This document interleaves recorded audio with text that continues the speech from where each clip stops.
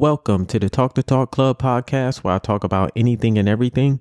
Do you ever wonder why, when you're waiting for the bus, the person next to you always seems to hurl themselves into traffic? Or when you lock eyes with your neighbor in the hallway, they take off in the opposite direction? And you start to think to yourself, maybe it's that avocado deodorant that's clearly not working? Or could it be something else at hand? So before you think yourself into a coma or give up wearing deodorant entirely, I'm going to give you a few reasons why people might be avoiding you. Number 1, too needy. If the only way you can wake up in the morning is by having your partner prying your eyes open, brushing your teeth, changing your tampon, putting your clothes on, pouring coffee down your throat, and tossing you out the front door just so you can make it to work on time, you're too needy. Not to mention, it takes too much time and too much effort just to get you to do something you're already supposed to be doing.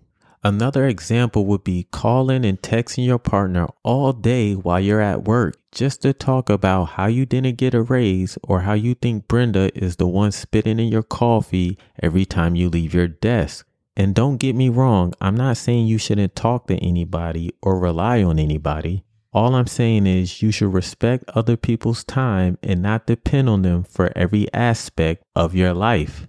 Number 2, being self-centered.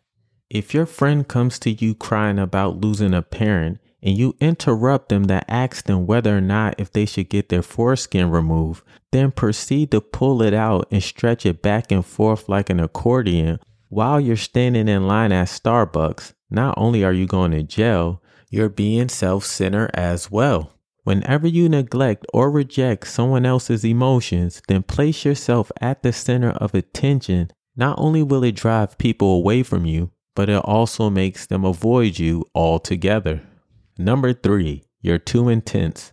For all you emotional dynamites out there that can't take constructive criticism or think every suggestion is a personal attack, you're being too intense. It's like those parents who can't control themselves at sports events.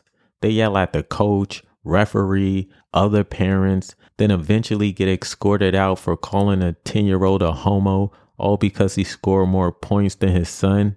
You know, basically white parent behavior. The only parents that are more intense than them are Asian parents when it comes to grades. Think about it. Have you ever seen an Asian kid stressed over anything that wasn't academic related? Like even when Godzilla was tearing down their buildings, they were more worried about finishing their essay than fleeing to safety. I'm telling you right now, if that was America, we'd be celebrating in the streets. We'll find any reason and excuse not to go to work. There could be a plane crash in Uganda and we'll still use that as a reason to call off. And if the boss asks us why we're not coming in today, we'll say we have secondhand PTSD. But back to being intense. If you don't know how to express yourself without lashing out or being confrontational, the only person that's going to hang out with you is that blow up doll in your closet when you're having a dry spell. Number 4, too distant. Do you ever wonder why your wife keeps inviting a pool guy over and every now and then your son slips up and call him dad? Then you realize you don't even have a pool. Now you're confused to who this guy is that keeps coming over. Well, that's what happens when you distance yourself instead of living in the present.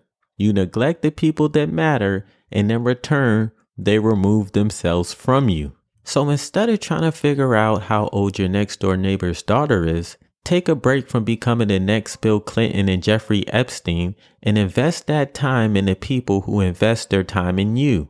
Not only will it keep you out of jail, but it'll keep your family together as well. Number 5, you're too mean. A wise man once said, treat people the way you want to be treated. And I'm pretty sure you wouldn't want your neighbor pooping inside your mailbox just to get a reaction, all because he took your parking spot on accident. And I'm not saying you should walk around giving random people hugs because that's how you end up as a sex offender. But you should treat people with the same respect and dignity that you want in return. Remember, we're all sharing this earth together, so we should make the best out of it. And we should start by loving each other and being dicks less. So if you like what you heard today, share it with somebody in hopes it will help them too. Subscribe like, join the Patreon. And once again, this is the Talk the Talk Club podcast, and I'll see you next time.